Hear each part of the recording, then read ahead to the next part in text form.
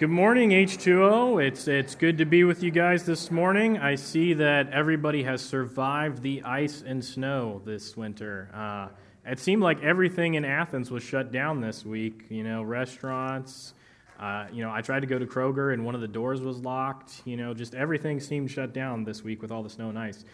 But, as many of you know, we're going through the book of Acts as a church together, and we're going to pick up in chapter 15 again this week, just like we talked about last week. And I know those of you who were here last week, you might be thinking, they let the guy who talked about circumcision for 30 minutes back up here. But I promise we're not talking about that this week, so we're going to have a little bit of a change of pace. We're going to be talking about conflict this week, so... it's not necessarily the most fun topic, but is something that happens, and so we need to engage with that as Christians. I think about, have you ever had a conflict where it's, not necessarily a morally right or wrong thing? It's more of, a preference, sometimes we might get into silly arguments where it's is a hot dog a sandwich and things like that. That is a classic internet debate for you. Is it a sandwich or not? I'm on yes team, but, that's a hot take for a lot of people. It's a hot take, okay? But there are some of these arguments where, there's not necessarily a right or a wrong, it's just a preference. But then sometimes there are more serious conflict where there is a right and a wrong, and it's a sin issue. So, sometimes our conflicts may happen when a friend of ours falls into a sin area and we're trying to bring them back from that, and there is a right and a wrong in that conflict. Sometimes the conflicts where there's not necessarily a right or a wrong do have big impacts on our lives, even though we don't necessarily, from our human perspective, know what the right thing is there. And today we're going to be talking about one of those type of conflicts where there's not necessarily a clear right and wrong answer to this, although I think a lot of people try to figure it out and do the math and be like, this is the right answer, this isn't. But I don't think it's one of those type of arguments. But, something that God often does when you're preparing a sermon is he allows you to live out what you're talking about. So as it goes, I had conflict in my life this week with my wife, Abby. If you are married, you probably have had conflicts too. It was literally as I was working on this sermon that this happened. So I feel like that was just God saying, hey, you're not immune. You need to be humble too. So my wife, Abby, is a photographer. And so I had agreed to be her second shooter for a wedding one weekend, 3 or 4 months ago. And but something came up on my schedule that I could not get out of. That was that exact same weekend, and there's no way that I could have done both. It was just not possible at all.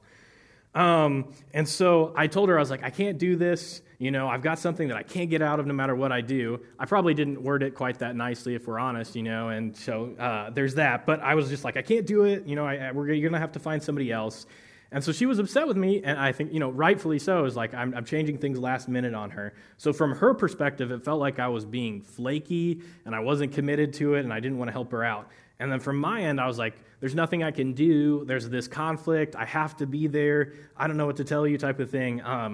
And so there's, you can see both sides to the thing there that, I can't get out of it, but also, she needs somebody, and it's her business and her livelihood that's happening there. So, you can see how both sides are frustrated, and there's not necessarily a right and a wrong there. And, we didn't handle this perfectly either. We still struggle with sin in our lives as well.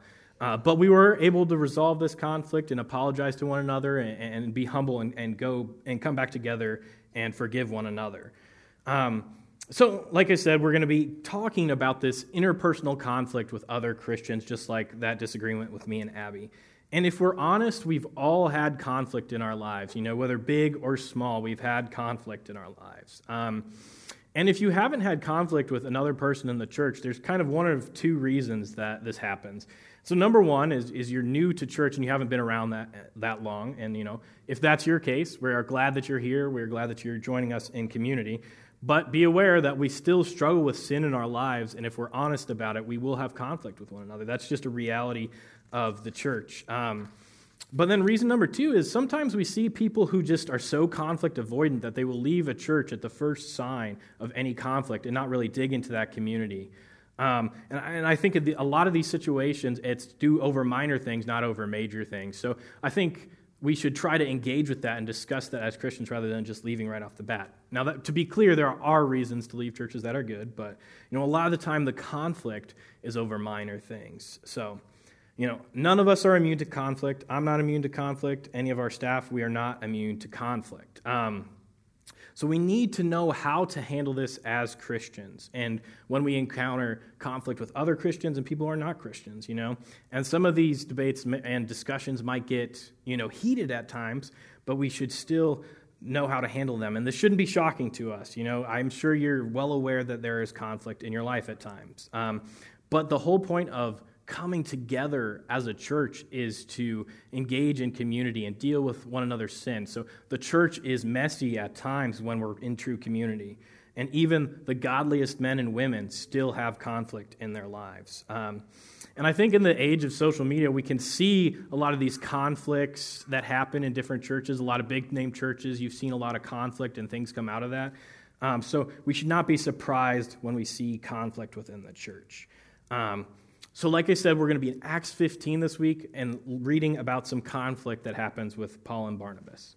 And if you've been following around with us, as we've walked through the book of Acts, we skipped a few verses here, and essentially what happened there is Paul and Barnabas are being sent out to share the decision of the Jerusalem Council in a letter with other people. Basically, they are saying, we are saved by faith alone, and we do not earn our salvation. They're sending that out in a letter.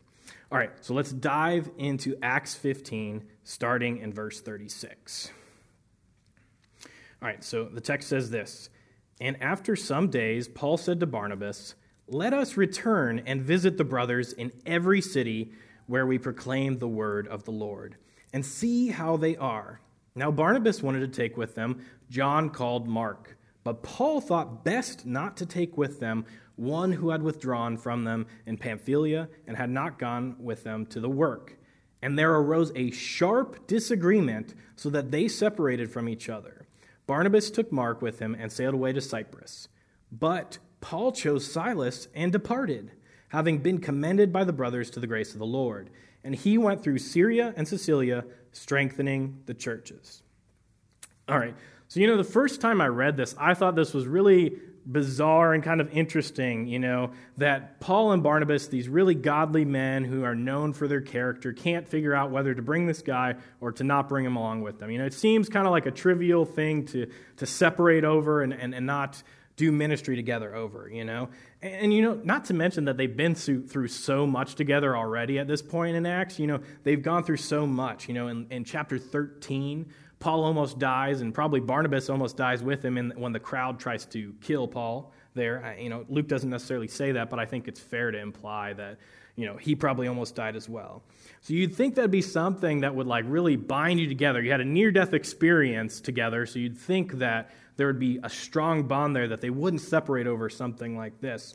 But that's what we see here in Acts 15. And I think it's really easy, as we've kind of been breaking it down over time, to forget all the good things that, Barnabas and Paul had, going on in their lives and the things that they've done for the church. So just kind of break it down really quick for you. Here's the resume of Barnabas, okay? So first of all, in Acts 4, it tells us Barnabas literally means son of encouragement, okay? He is known for being positive and uplifting. And I kind of picture this like a soccer coach that I used to have. He was one of the best coaches I ever had by far, but he would always be uplifting and celebrate the things you did right. He'd still tell you things you did wrong, don't get me wrong, but he would absolutely celebrate and really enjoy when you did things right and celebrate you for that. So that's kind of what I picture here with Barnabas, being like that coach who's always uplifting you when you do something right. So not to mention, he's the son of encouragement, but also in the same passage in Acts chapter 4, he sells his land for the poor in the church, okay? So not only is he giving encouraging words, but he's backing that up with action. So then moving on to Acts chapter 9, all the apostles are scared of Paul, and Barnabas is the only one who will vouch for him. Without Barnabas, Paul would not have been invited to the club with all the disciples per se, Paul had recently become a Christian after persecuting the early church, okay? He was seeking to throw a bunch of people in prison, and, Barnabas here is the one who backs him up and says, no, God has done something in this life. So Barnabas is clearly a stand-up guy who's known for his character, but, in Acts chapter 11, it literally says that he was a good man, full of the Holy Spirit. And I don't know about you, but I have not read a lot of guys where the Bible just says, this is a good guy. You have like David, who's like after God's own heart. But it literally says that Paul was known for his character. And then lastly, Barnabas brought Paul to Antioch to help teach others. So I think we think of Barnabas as the sidekick to Paul, but that's not really the reality of it. It's that Barnabas was inviting Paul into what he was already doing. So there's a team aspect there. It's not necessarily Barnabas is the sidekick and Paul is the main guy there. Although, Paul wrote a bunch of the Bible, so it's easy to see how we could think that, But there's more of a mutual team going on there. So clearly, Barnabas, stand-up guy, great resume, great character. So we transition to Paul here. Paul has a massive transformation in his life that Daryl talked about last semester. He had tried to imprison and potentially kill leaders of the early church, but then he has an encounter with God that changes his heart, okay? And after this, we see Paul immediately start preaching and sharing the word with others. And I think we can kind of take this for granted, okay? Paul has written, so much of the New Testament. He's going to preach the word, all right? It's easy to get that attitude about it if you're familiar with the New Testament. But, I think kind of an analogy for this would be like if you, absolutely hated Kanye and all his music, which some of you very well might, but every new album that dropped, you'd be like, I hate him. This is the worst music ever. You're posting about it on social media. You are an anti-Kanye advocate, right? Which some of you very well may be, and that's fair. But, imagine that after that, he drops a new album, and then you love it. And then everything that you hated before, you now love, too. So you're like, oh, everything is great. I love Kanye. You start posting about it, and it's like complete opposite direction. Okay, that's what happens with Paul here, I think, it's kind of easy to take for granted that, he just starts preaching. But, there is a radical shift in his life, and I'm sure he got a lot of flack for that, and a bunch of his friends were like, what is going on with you, Paul? Paul was a Pharisee, and so I'm sure those guys were not like, oh, this is great for you, Paul. No, they were probably like, what is going on with you? What are you doing? So don't take that change for granted. I think it is evidence of his character. And also, at this point in Paul's life, he's had 3 attempts planned on his life. Now, only one of them was actually executed when he was stoned outside the city, but 3 times there have been plans to kill Paul, but he continues on sharing the gospel with others. So this isn't even to mention that we're only not even halfway through Paul's story in Acts, so there's going to be a lot more that we're going to see of his character as well. But we see that Paul is committed to God and sharing the gospel and planting churches. So clearly we have 2 men with amazing resumes and great character, but they cannot agree on whether to take this John Mark guy or not. It still seems so strange, but, who is this John Mark guy even? Who is he and what's he about? But John Mark was just Barnabas' cousin who left halfway through one of the earlier missionary journeys. So, you can think of a ton of different reasons John Mark might have left. He might have had a family thing going on. He might have gotten sick. There could have been anything. We just don't know why John Mark left. We don't have an answer. So as you think about this more and you kind of have that background information, you can kind of start to form the arguments of the 2 sides and play, devil's advocate for each side. So if you're Barnabas, you might say something like this. John Mark has so much potential to be a great leader in the church, okay?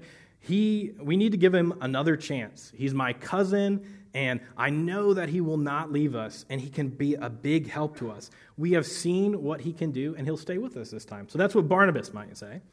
And if you're Paul, you might say something like this, we cannot trust John Mark. He left us out to dry, We cannot afford the risk of having someone who's only half in with us on this journey, These missionary journeys are hard, and people have tried to kill us. We can't have somebody who might leave when we need him. I know he's your cousin, but we cannot trust him. So that's kind of what Paul might say there. So when we think about it this way, it's much more difficult to pick a wrong and who's right in this situation. You could see how Paul would have his side and Barnabas would have his side. You can make the arguments for both. There's not a clear, yes, Paul was right, or no, Barnabas was right. But I think this passage really teaches us that no matter how godly you are, or how far you are in your sanctification, if you want to use a fancy word for it, you'll still have things that you'll have conflict over, okay? That's what it shows us. So, why spend time on explaining all these guys' resumes? Because it shows us that even great men like that still have conflict where they can't come to an agreement.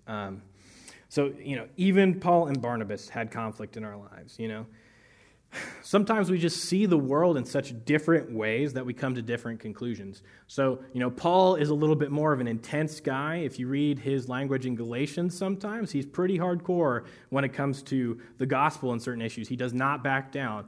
And then we have Barnabas, who's known for being like this happy-go-lucky, encouraging guy who's always seeking to support the church as well. So, we have this conflict where they can't come to terms. And so I think it's important we don't take away an attitude of, okay, I have a little bit of conflict with this person, I'm just going to shut them out of my life. I think you could take that away from this, but I think that would be wrong.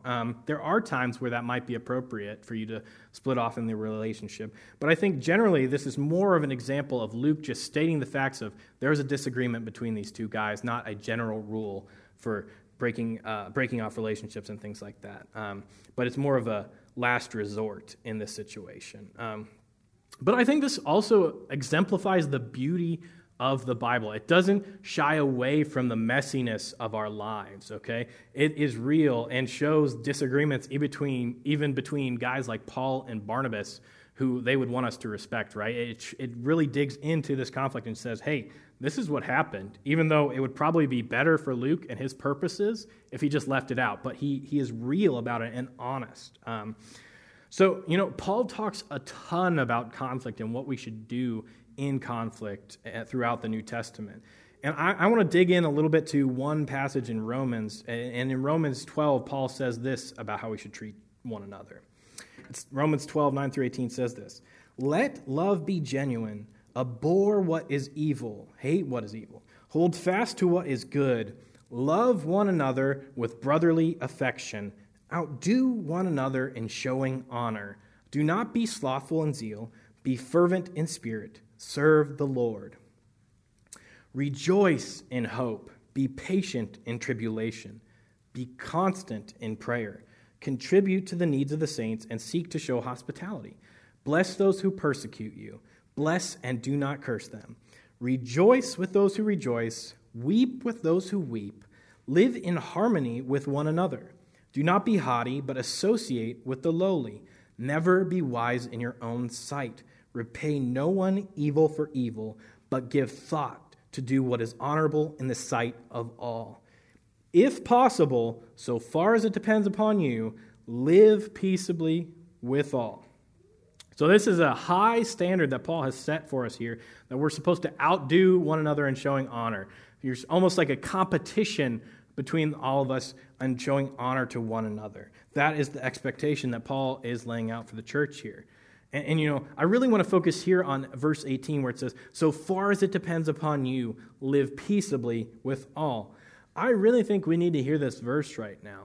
Because, how easy is it for us to see different people on social media have a different political opinion than us, to really, dig into them and make fun of them, or, to leave a nasty comment and just, let it be. I think that is really easy for us to do.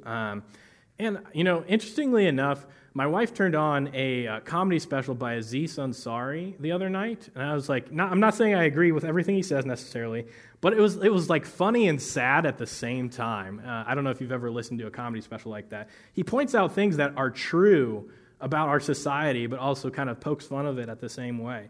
And he talks about how we're all siloed into our own opinions, and we all there's one algorithm over here and there's one algorithm over there.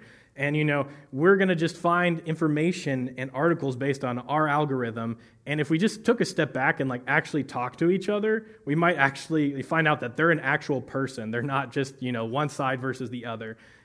I think it's easy to be like, I've got my points and they've got their points. But we're not really having that conversation and really trying to be at peace with that person. We just want to win our points. And so I just thought it was so interesting that even someone who's not a Christian kind of has that view, similar to what Paul is saying here in Romans 12. Not the same, but he can see that disconnect and not seeking to be at peace with one another. So Romans 12 here is the standard for us to live up to as a church. Everything in our power we must do to be at peace with others.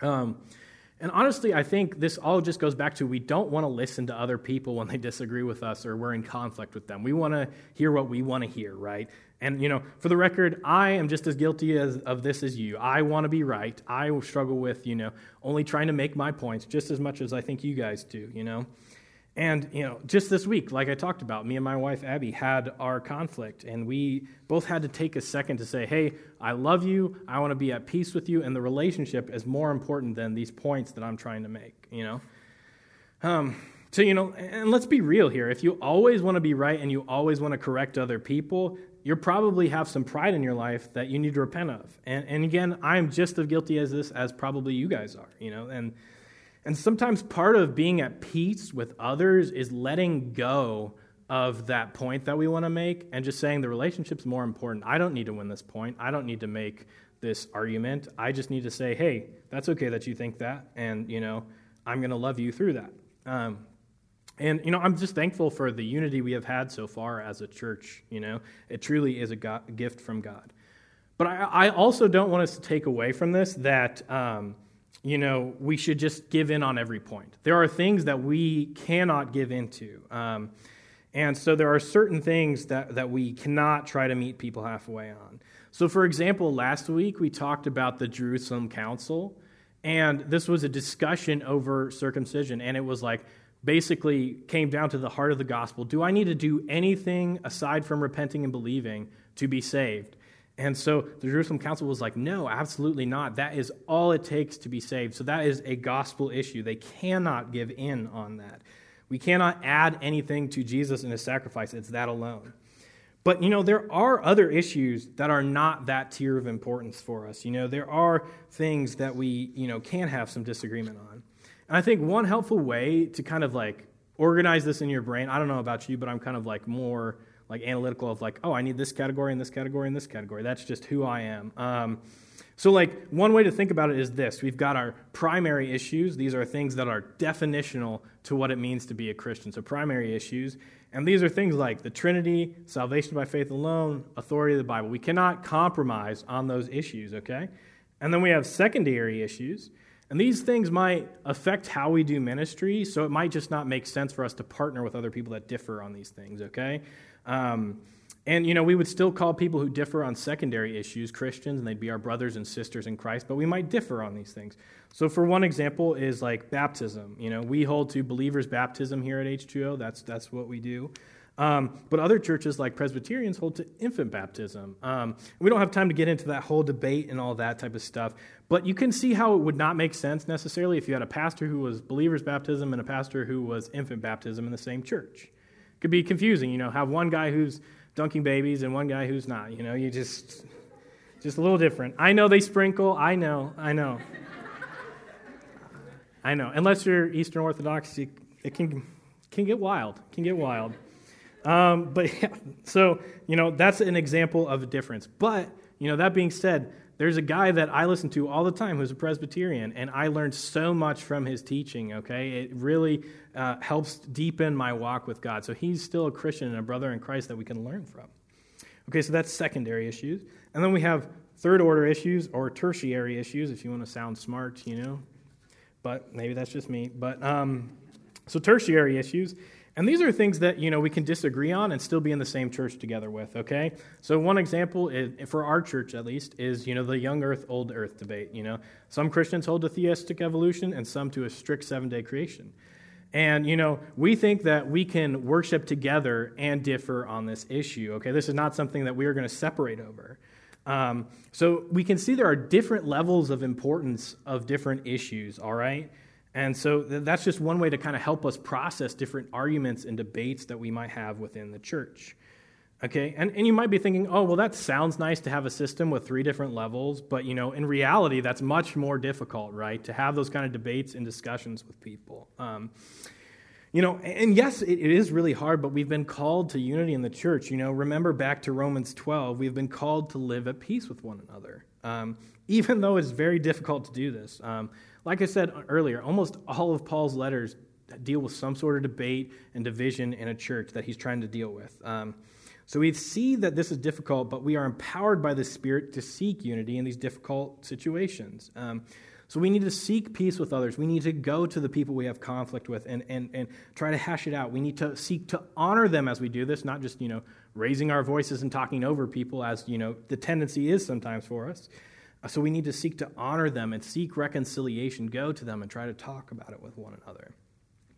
So, kind of transitioning here, I think something that is easily lost in this text, though, is that I think God used this division and this conflict in Paul and Barnabas' life to build up the church and to raise up leaders in the church.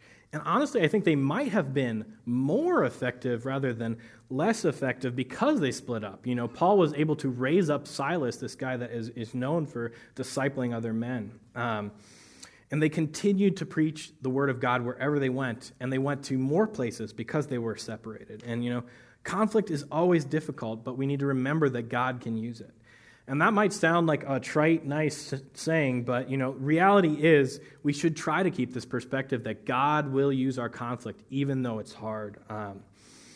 So, just realize that he might be using this conflict. One, God could use it like he did with Barnabas and Paul to build up the church. But also, sometimes God uses conflict to reveal sin in our own lives. So that's just something to keep in mind as we have conflict. And I think one final thing we see looking past this text further in the New Testament is that we can be reconciled to others. If you continue reading on in your New Testament and you hit 1 Corinthians, which is, contextually written after these events in Acts, we see that Paul mentions Barnabas in this letter, and he refers to him and Barnabas working together for the gospel. So they got the band back together, and they were going out to build up the church, And so they worked this out. And even though they were deeply divided over the issue of John Mark, and I'm sure they said harsh words, and it was a difficult conversation, they did try to be at peace with one another, and they worked it out. But not only did Paul reconcile with Barnabas, he also worked it out with John Mark. In Colossians chapter 4, it talks about John Mark being a comfort to Paul and to being a great help to Paul in his ministry. So Paul and John Mark also resolved the conflict between them that they had. So I think you can be like, okay, that's cool. Paul and Barnabas, great guys. We'll have conflict. So what's kind of some application of this for us as we go out? So I think as we close here are some things to think about. First, we need to be aware that we will face conflict even with other believers. So we should ask, is there anybody in my life I'm at conflict with? We had great guys like Paul and Barnabas who had conflict. So we are not immune to conflict in our lives. So this should not shock us. Men, like I said, I've made this point a couple times, men of great character can still have conflict too. So then second, have I done what I can to be at peace with others in conflict? We see that Paul tells us that we should do everything that we can as it depends upon us to be at peace with others. And I think I do want to address here too that sometimes there are situations where, safety and different factors are involved.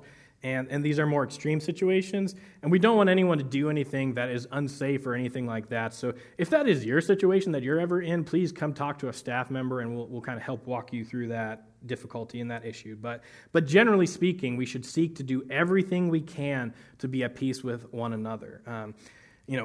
It's really difficult to do this, and it takes humbling ourselves, And also it says, as it depends upon us. Remember that. So sometimes people just won't reciprocate our trying to be at peace with one another. They might just not want to be at peace and hold on to bitterness.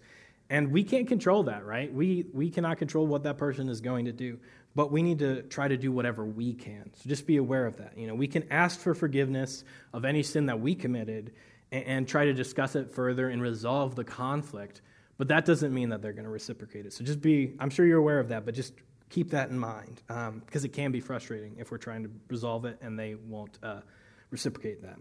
And then third, do I have a pattern of being prideful in conflict, or am I humble in the disagreement?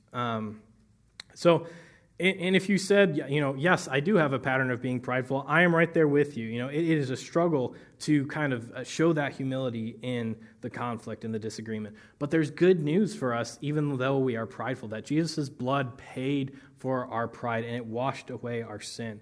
So we can confess our sin to one another as we are dealing with this conflict, okay? We can confess it. Like we talked about last week, we need to regularly confess our sin to one another. That's why we have connect groups. That's why we have our community group, that we can be with one another and confess the sin that we are struggling with and bring it to the light.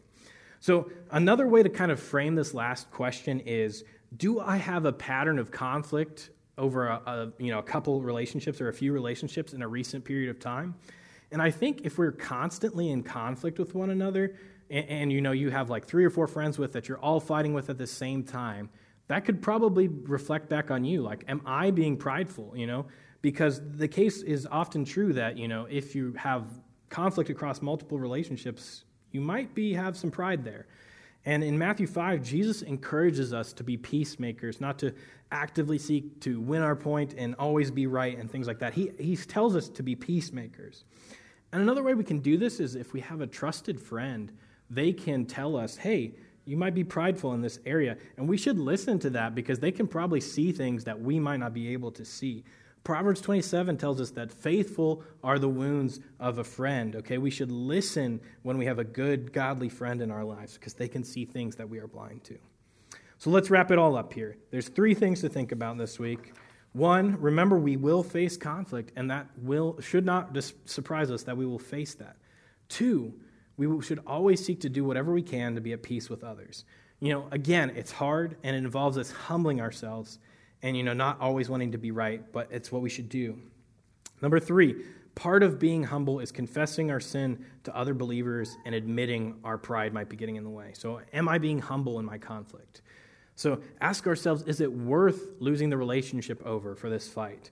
Part of humility is realizing that we can be wrong and we don't have all the facts. We are not God, so we don't know everything. And this is really hard to do, and I know that I want to be right too, and I want my opinion to be best, but reality is we're not always right, and we need to seek unity in these relationships like Paul talks about in Romans 12. Let's pray. God, I thank you for the unity that we have had in the church so far. It's just a work that you have done, God, that we've had some unity so far. I just ask that we would seek to be peacemakers in our relationships and that we would be humble as we go out throughout the week, Lord. I know that I struggle with pride in my life and that I always want to be right at times, and I think we should seek to be as humble as we can in these situations. I pray that whether we're at conflict with roommates, friends, family members, or other people in the church, God, that we would seek to be at peace with one another. We know that this is hard, God, but we know that your Spirit empowers us to live this out, God. So we pray for community and deep relationships, that we would be able to confess sin in our community and that we can work through conflict, even though it is difficult at times, Lord. So we just pray this, that we would be empowered by your Spirit to have unity, Lord. In Jesus' name, amen.